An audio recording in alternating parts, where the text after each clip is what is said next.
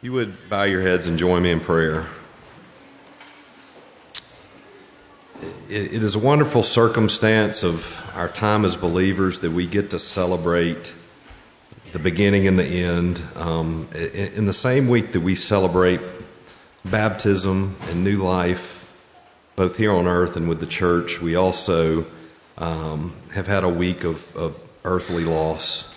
But you are the Lord of all. You are the I am. Your never-ending character is as our great deliverer. Remind us this morning that we, all who believe, stand in an everlasting covenant with you, a covenant where the sting of death has already been defeated. And that's the promise for these newborns and the promise for those that have gone on before us. For those whose hearts are heavy this week, for those who mourn, let us take comfort in your message that there is a time for everything, a season for everything under the heavens, a time to be born and a time to die. We're reminded by the events of this week that you hold our days in your hands. You know and understand the moments of our lives, the times to be born and the times to die. But let us rejoice that there is and was tremendous meaning and purpose in the lives of Dr. Keller and Dr. Reeder. Help us to acknowledge and rejoice that you are part of the mourning process by watching over the departed and blessing those left behind. Let us be encouraged in the promise that from the very beginning, your Son and our Savior went before these saints, just as he has gone before us, to prepare a place for them in our Father's heavenly mansion. We also lift up this morning those in our congregation in need of our specific prayers this week. We praise God for the birth of Ophelia, Isla, and Emerson Stokes, and their parents, Alyssa and Baxley Stokes. We pray for Kathy Girardeau as she has hip replacement surgery on Wednesday. We pray for our missionaries, John and Kelly Beth, serving in Asia. We bring all of these things before you in your Son's precious name. In his name we pray. Amen.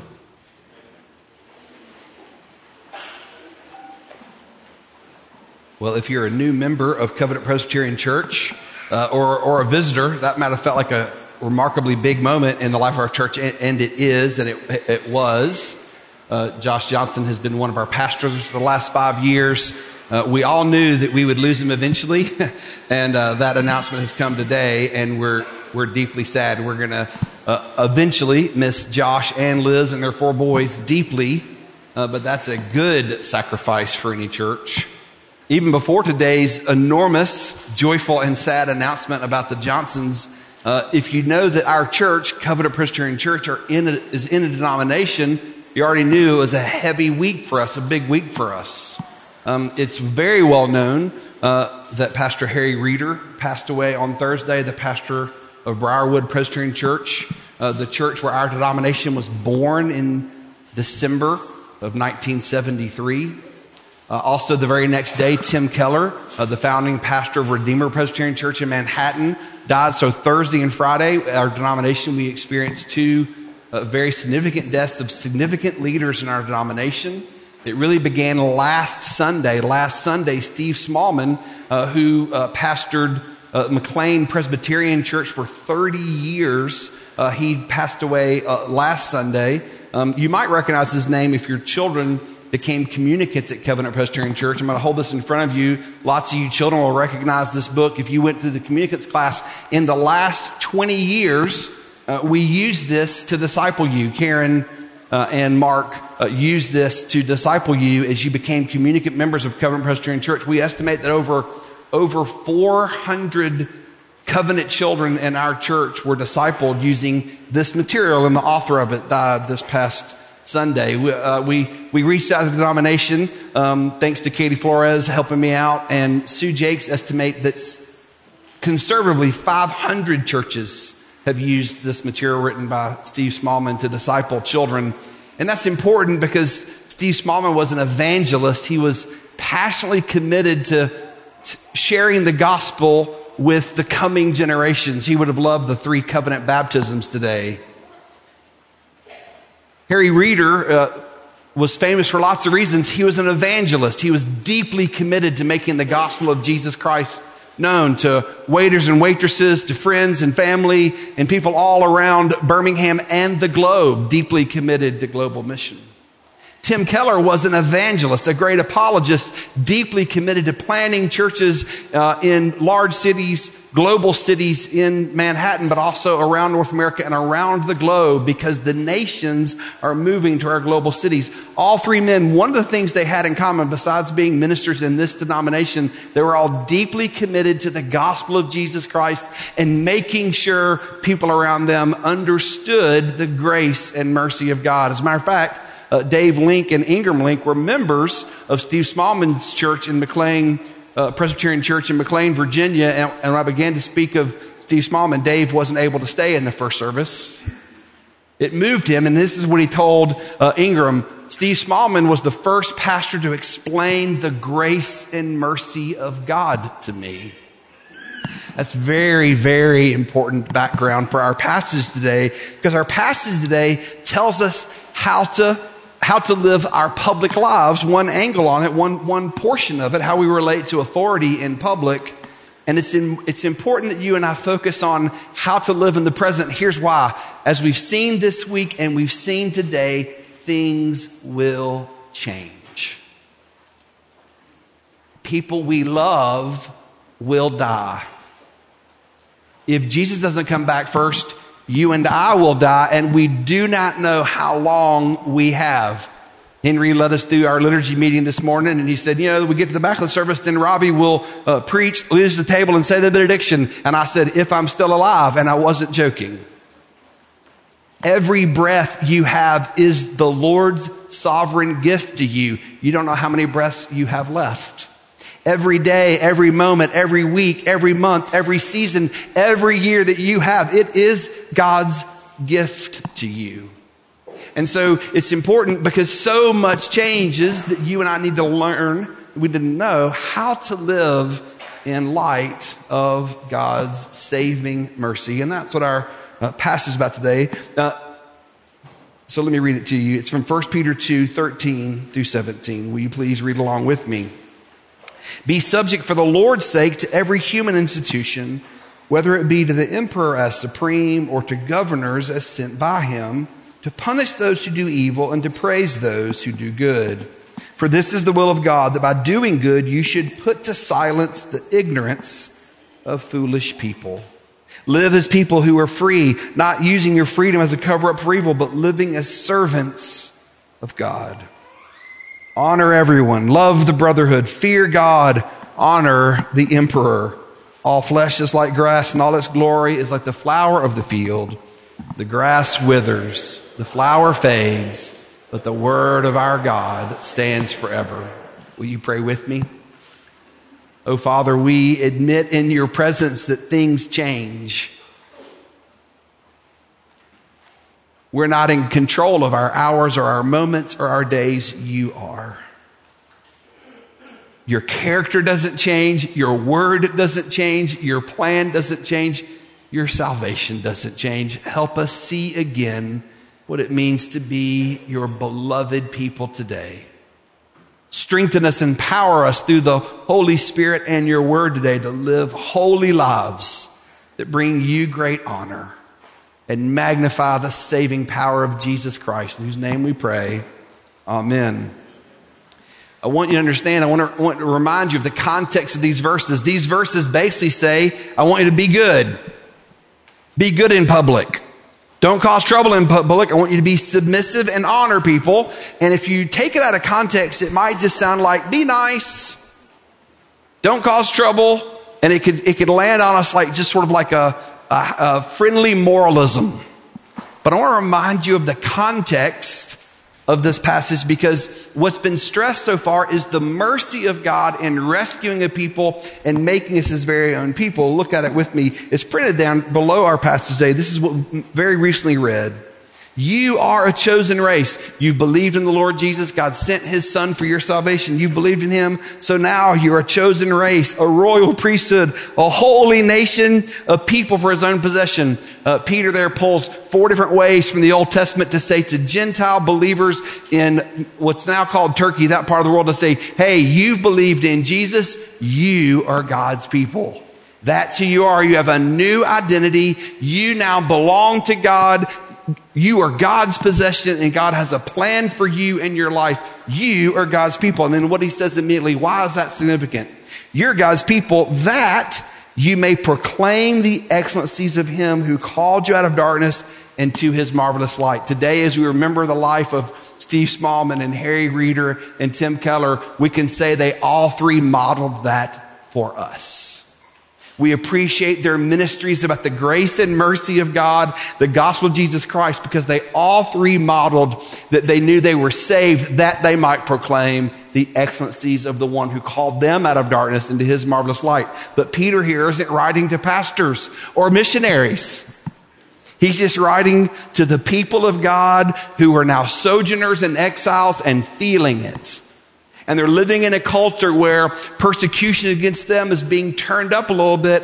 And Peter says, yes, no, I know it's going to get hard and it's going to get harder, but this is who you are. You're God's people, and you've been set aside. You've been set apart by God to make him known. That's who you are. And look what he says there in verse 10. This is all our context. Once you were not a people, but now you are God's people. Once you had not received mercy, but now you have received mercy. And anytime we hear that phrase, our hearts should surge with joy. We've received the mercy of God, and our hearts should feel a lot of humility. Let me explain it to you. Let's say that you're a young man and you are thinking about asking a young woman out for a date, and you have a birthday party with some friends before you ask this young woman out, and you invite your three best friends, and they know you're about to ask this woman out. You've been trying to get the courage up for about 6 months, and you have a birthday party. Your three best friends come, and they know you're about to ask her out, and so they bring you mouthwash, deodorant, and a book about how to dress. Now that could be really humiliating, couldn't it? But maybe they're tuning into your exact need. They know exactly what you need. They know you don't have a chance with her unless you clean up, and you're going to have better breath. You're going to have to dress a lot better. You have to make some changes. Well, here's what's interesting about receiving the mercy of God. When you and I are reminded that we once did not know God's mercy, but now we have received God's mercy, it really should grant us some deep, deep humility. I'm not a pastor because I was good enough. I'm a pastor because of the mercy of God. Josh and Liz aren't going to go and be missionaries and take to go to God because they're all stars, but no, they've experienced the mercy of God. And here's the mercy of God. When God in his love wanted to rescue rebels and sinners like me and like you, in love, he sent his son to pay for our sins so that if we believed in him, our sins would be washed away. That's the mercy of God. When we remember that we've received God's mercy, it has to put us in places of deep, deep humility, because the cost with which we've received the mercy of God. Jesus Christ shed his blood on the cross so that we would be forgiven, so that we would experience God's mercy. And that leads us into the passage today. Peter went on to say, that's why I'm telling you to abstain from the way you used to live, and I want you to live honorable lives in front of the Gentiles. And then he begins to break that down. And in this section, he's talking about living honorable lives, having received God's mercy in light of political authorities, cultural authorities. And this is what he says. Be subject for the Lord's sake to every human institution, whether to the emperor who's supreme or the governor the emperor sends to mete out judgments on people for their public behavior.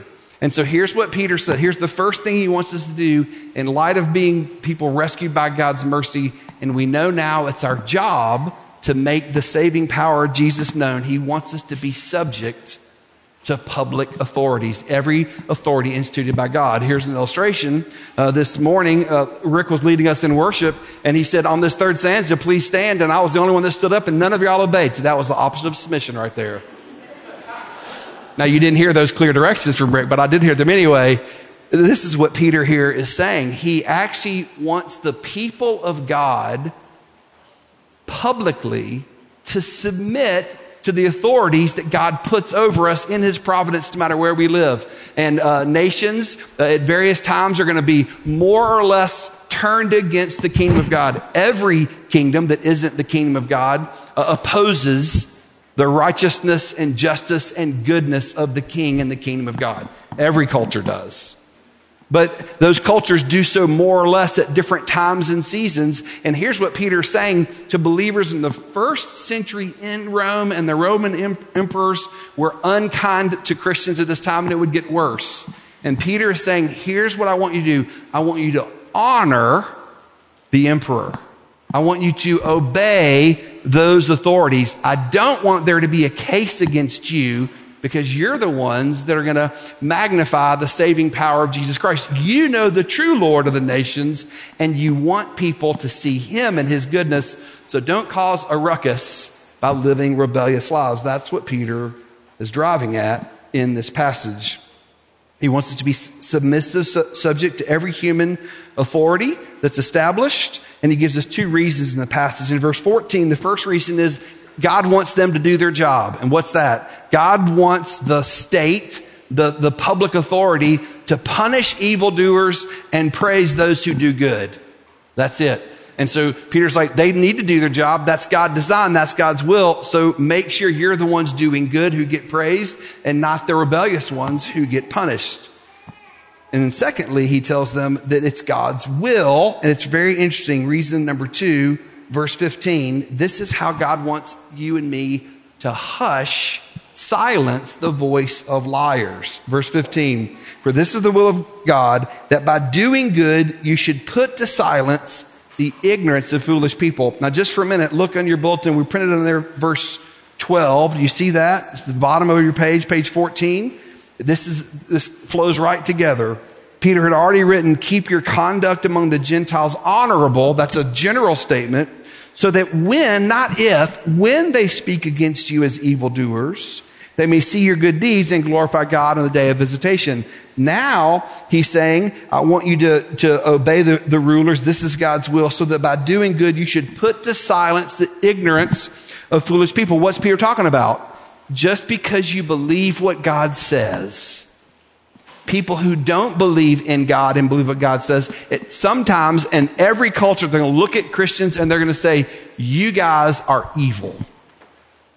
You guys are the problem. Outside the church, they're going to look at the church and say, you're the wicked and evil ones. And I'm 54 years old, so I can remember 30 years ago when the culture looked at the church, the culture in our culture in North America, the culture looked at the church and said, you guys are too morally narrow. Y'all are fuddy-duddies. You've got all these weird rules. We're out here we're on the fun side. And you guys, y'all have all these rules you obey. And we kind of know we're being bad, but we're having fun being bad, and y'all aren't having any fun in there. That's kind of how they looked at us. Today, cultures outside of us look at the church and look at our morality, and they think we're evil. They think our morality about male and female and who should be married and how marriage should proceed in our culture, they look at that and they say that we're evil. That our views are wicked and dehumanizing, and that we're canceling people, and that we don't love people, and that we're not tolerant enough. And so it's really flipped how we're viewed. But here's the bottom line. If we hear what God says and just obey what God says, people are going to look at us when we're doing good and call good evil. So what's Peter's point? Don't increase their argument. Because when they watch your righteous lives, they're going to call righteousness evil. Don't engage in bad public behavior, because then you're just going along with them. You're adding fuel to their fire of their false critique. Doug Webster's been a long-time friend of Covenant Presbyterian Church, and he had a friend named David Mensa, who for a little while lived in Africa, and he worked in Ghana and around Ghana, and he was working with fishermen on the Black Volta, which is a river there in the northern part where it passes through Ghana. And at one point, the fishermen there were having a struggle, and they were trying to have enough to feed their families and make a living. And they discovered DDT, that super strong insecticide. And they discovered if they dropped DDT in the river, it killed all the fish, and the fish would float to the top, and it was a lot easier to fish under those circumstances. And so they began to use DDT as fishermen. And David Mensa got in there, and he realized that this was a terrible strategy. It was going to work really well for a very short period of time, but they were ruining the ecology of the river. And so he worked with them, and he convinced them that they were actually working against their their own well-being for the long term. And he worked and argued, and he won people over. At one point, villagers, 500 volunteers policed the river themselves to make sure people didn't pour more DDT. The river came back filled with perch and all kinds of fish, and it came back. But while he was contending that what they were doing with DDT was wrong, he had some critics. He had one critic, and this guy's name was Ator. And Ator took every opportunity to criticize David. And eventually, David proved to be right, and he saved the fishing industry there. And so Ator had to come to David, and he said these words, "I want your forgiveness. I hated you and took every opportunity to condemn you, but you were right." And so that's living a holy and good life so that his testimony of the Lord Jesus was confirmed by his life and not contradicted by his life. And that's what Peter is driving for us here. Then he moves into verse 16 and tells us not only to be subject to human authorities, but he also tells us to live as free people. That sounds like a contradiction, doesn't it? Look at verse 16. Live as people who are free, not using your freedom as a cover-up for evil, but living as servants of God. Here's the truth, and I want you to believe it when I say it, and maybe we'll need to have a long conversation. Everyone in this room is serving somebody. Everyone in this room has a real Lord that we're serving. And here's how Christian freedom works. Christian freedom is freedom from the dehumanizing bondage to live as God's holy servants. If you're serving someone other than God, you're serving an idol, and at some level you're being dehumanized, being led around by a God that isn't a true God, that's not generous, that's not kind, that can't actually help you. So true Christian freedom is to be set free from ways that don't match our design. And to then live as servants of God. This reminds me of one of my favorite simple illustrations that Tim Keller used to use to illustrate Christian freedom. He talked about, can you picture the little children, that little 8-year-old boy who sees the goldfish in the fish bowl, and he wants to set the fish free. Oh, I want that poor fish in that fish bowl. Let's set him free. And so the little boy goes to the fish bowl. What does he do? He dumps the fish out of the fish bowl, and that fish is very, very free on the carpet for about 30 seconds. But that fish was designed to live in the water, not outside of it.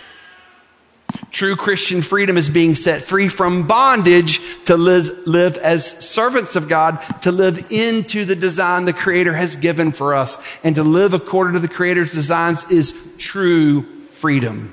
The Creator loves us. He's generous and kind and wise, and we live according to His ways. That's true freedom. But yet we're still His servants. And so then at the end in verse 17, Peter just makes it super concrete. So if you like concrete particulars, here's how Peter ends this little section. He's going to tell us how to live, what to do. Verse 17, honor everyone, love the brotherhood, fear God, honor the emperor. Isn't that interesting? An interesting summary? Show people great honor and dignity.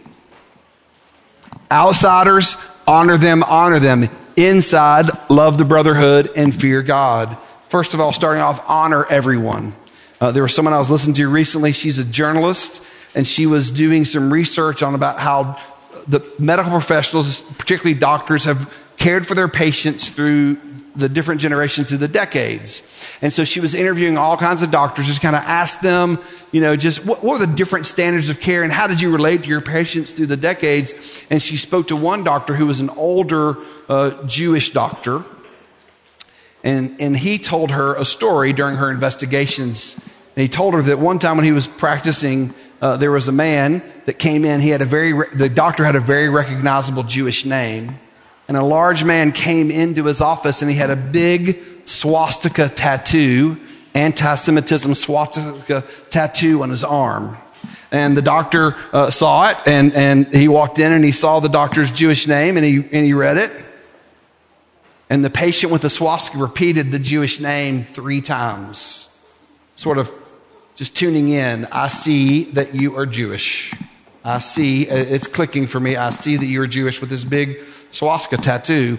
And the doctor wanted to kind of diffuse the situation, and it was very awkward. And so he said, "Oh, you know what? I've never had a tattoo before. I hear they hurt sometimes. Can you tell me about that?" And so the patient kind of chuckled and just kind of ignored it and went on. Well, it turns out that patient was a drug addict, and over years he got off of drugs. And one day he got a job, and one day his health began to improve, and partly because of his Jewish doctor, but also other people helping him. But at the end, this doctor was leaving the practice after 12 years, and this neo-Nazi patient came in to see him for the last time at the end of 12 years. And when he came in, the doctor looked at him and saw that he had a horrible rash on his arm. He goes, "Oh my goodness, look at that. Look at that rash. We need to treat that. We need to treat you. What's going on?" And that large man burst into tears. And he said, "I knew I was going to see you again, so I tried to rub it off." Honor everyone. It's really powerful if you know the Lord and you seek to honor everyone. Eventually, truth and righteousness and kindness are vindicated. It's very, very powerful. So Peter writes, honor everyone. And then he says, love the brotherhood. I went to a wedding last night, and it was a member of Covenant Pres, and I watched their son get married. And I looked around at one point. We were standing in the lobby of where the reception was, and I looked up, and I was surrounded by like 30 people from Covenant Pres. And I looked around, and I realized that the vast majority of them, their children had been discipled using this material as they became communicant members of this church. I began to realize they had raised their children together. They had poured into each other's lives. They showed up on the hard days and celebrated the fun days together for decades. And I just want you to know that's what it means to be God's people. Love the brotherhood. Look around. This is your family. These are your people. In about a year, it's going to break our hearts to send Josh and Liz to Tegus. Why? Because we're family. Because we love them. This is the gift of life. If your heart's never broken, it's because you don't love anybody. And what a gift it is. Love the brotherhood. Love the family. Doesn't mean feel a certain way all the time. No, it means give your lives to one another in deep, genuine devotion. It's a privilege to be part of a church. Not just have your name on a membership roll, but to belong to God and to belong to His people. To have family. People who will show up when you're wrong and say, I love you, you're wrong. People, when you're having a low day because they love you in Christ, will show up and encourage you and remind you of your better days and your gifts. It's great to love the brotherhood and be part of the family. And then Peter says two words that are really, really important. Fear God. This is very similar to something I said about 10 minutes ago, but I want you to believe this with me. There's something that's pulling your whole life together. There's something that you revere above everything else, and it's holding your whole life together. It might be comfort. It might be pleasure. It might be safety. I don't know what it is, but there's something holding your whole life together, and there's nothing that we should revere above God Himself. And that's what Peter is saying here. Hold the one true God in highest reverence. And here's what that means. If you hold God in highest reverence, God will be what your life is about. God will be what your marriage is about. God will be what parenting is about. God will be what it's about to be a member of a church. God will be what it's about to have the vocational calling that you have. God will be the centerpiece of what it means to be the kind of neighbor that you are. This is what Peter means. Fear God. Hold the one true Creator God in highest reverence in everything all the time. Something is already playing that role in all of our lives. Is it God? What will you hold up against God and say, you know what? God's great, but I really want to build my life around what else? Which one of His gifts, which distorted gift of His will you make the centerpiece, that thing that galvanizes the whole of your heart, mind, and will around, if not the Lord Himself? Fear God is a great commandment. It'll save you from all kinds of misery and sorrow, to revere God above all things. And then again, he repeats his point, honor the emperor. Honor, honor, honor, honor. Show people honor. Show people honor. Think about how tempting it is. I was recently reminded of a theologian who said, of all the vices, anger's the most fun.